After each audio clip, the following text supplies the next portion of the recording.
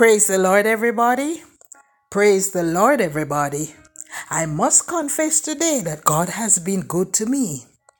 This is your moment in the Word with Evangelist Hyacinth Staple Reed. My thought today is entitled Fruits of a True Believer.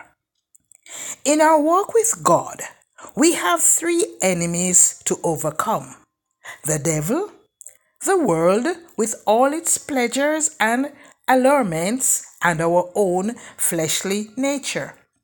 The fleshly or carnal nature is within us. The others must be admitted by us.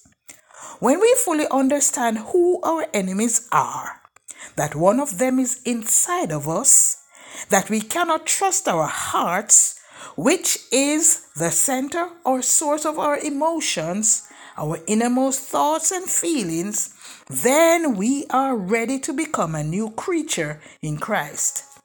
2 Corinthians 5 verse 17 states, I quote, "Therefore, if any man be in Christ, he is a new creature. All things are passed away. Behold, all things are become new." End of quote. When we are born again of the water and of the Spirit, we enter into a new dimension of living. Some folks teach that we have to sin a little every day. However, in Romans 6 verses 12 and 13 we read, I quote, "Let not sin reign in your mortal body, that ye should obey it in the lust thereof. Neither yield ye your members as instruments of unrighteousness unto sin, but yield yourselves unto God as those that are alive from the dead, and your members as instruments of righteousness unto God." End of quote. We need the Spirit of God in our lives. After we receive the Spirit of God, we have a dual nature, that is, a spiritual nature and that fleshly nature. The spirit wars against the flesh and the flesh against the spirit. However, we have the power to overcome the flesh, the world, and the devil through the power of the Holy Spirit. If we die daily to the flesh, by mortifying or killing the deeds of the flesh, we shall live. Sometimes people who have the Holy Ghost do sin because the human nature is still there.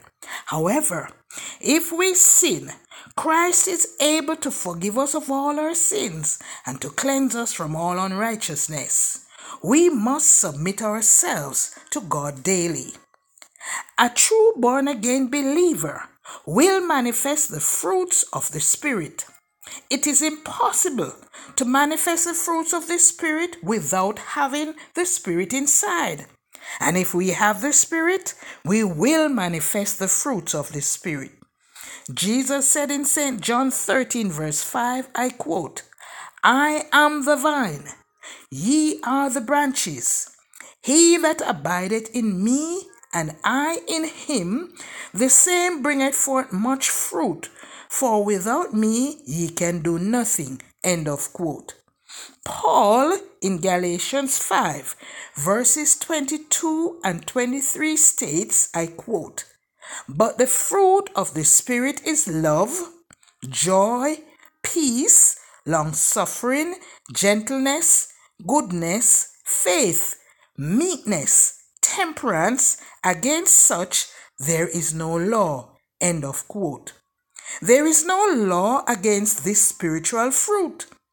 We have the ability to bear this fruit in abundance. The more we bear, the more God is glorified.